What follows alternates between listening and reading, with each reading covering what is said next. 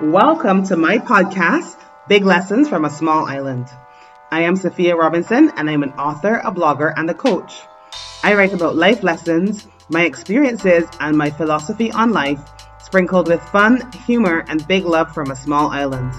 My mission is to inspire you to embrace every part of your story and to try something new.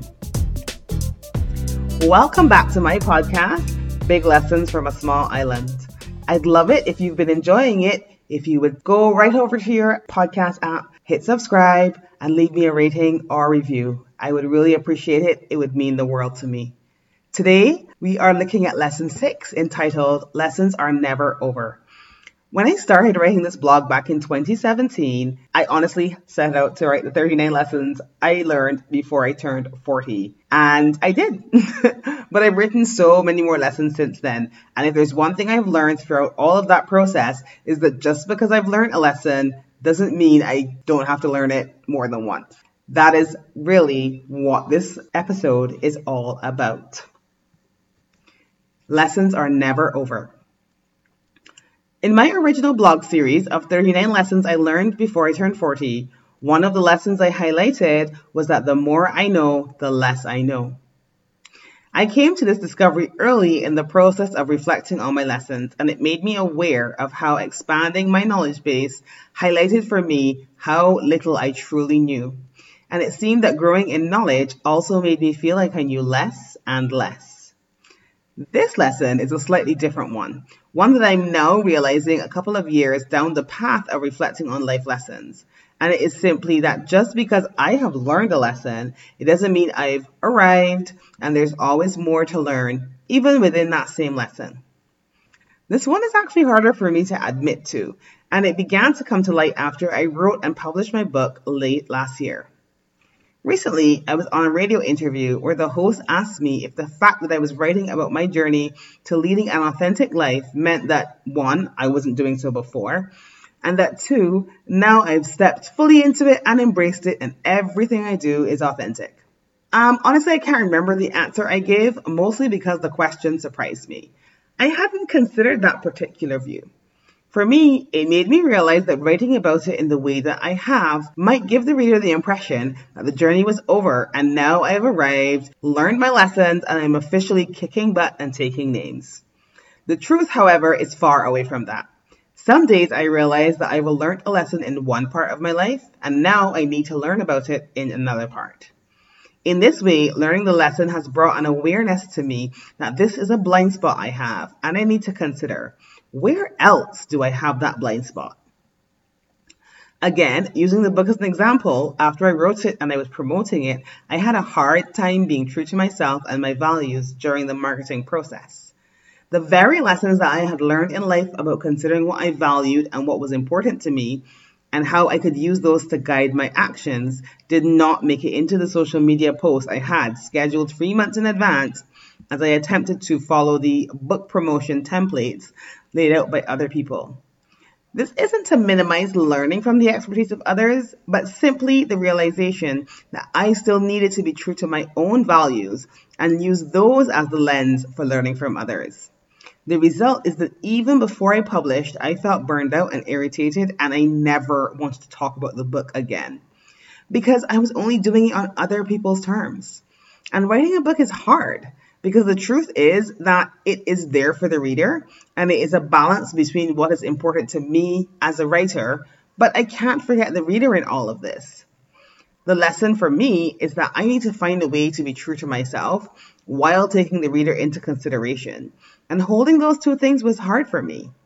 It made me realize that even after writing an entire book about it, I still had a lot to learn about living a truly authentic life. I've also seen this in other parts of my life. I wrote a lot about my spiritual journey in various stages of my blogging, but I've also learned recently through my writing, I have only scratched the surface and it is changing all the time. Even that very first lesson I wrote on the beauty of imperfection, one that I learned many years ago as a perfectionist baker, still returns to me constantly with every new venture I undertake and occasionally while I'm baking. So while what I wrote in that original post is true, this lesson has become so much deeper for me as the decade has progressed. And this is an excerpt from the post I spoke about where it talks about the more I know, the less I know. One theme that I found repeated, especially over the last decade, is that ironies have been a big part of my journey of 39 lessons. The latest one is looking at how I realize that as I grow in knowledge, I grow in ignorance. It seems as if the more I know, the less I know. It has been a strange one to come to grips with. My teens and 20s was definitely a time where there were a lot of definitives and black and whites. No excuses, no regrets. I made decisions, I executed them, and I lived with the consequences. I was so sure of everything, and it was all about cold, hard facts. Due to a series of unfortunate events, these facts began to crumble one by one. I questioned everything.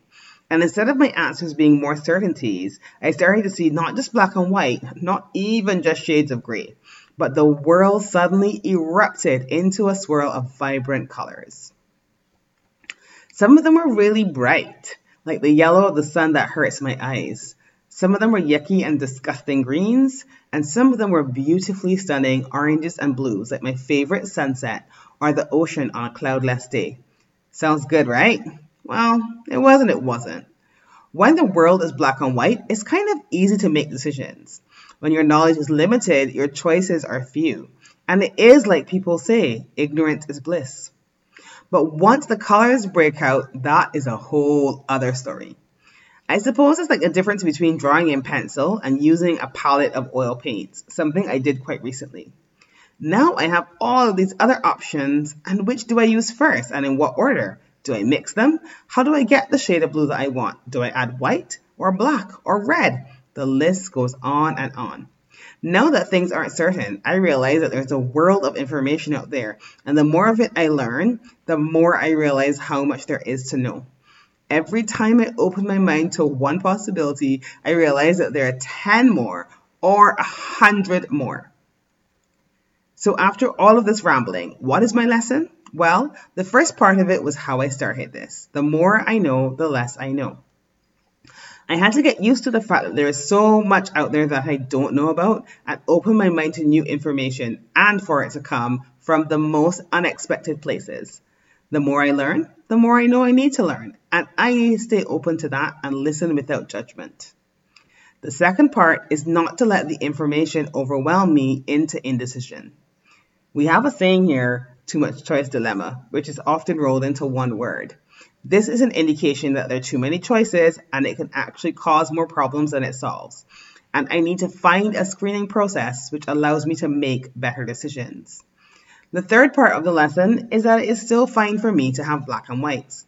I still have my values, and it's perfectly acceptable to hear information, process it, and reject it as part of my personal values. It doesn't mean that I reject the person saying it, although I might. It simply means that it's okay for me not to embrace that bit of information. And lastly, the fourth part is that I need to guide the light I shine on the information.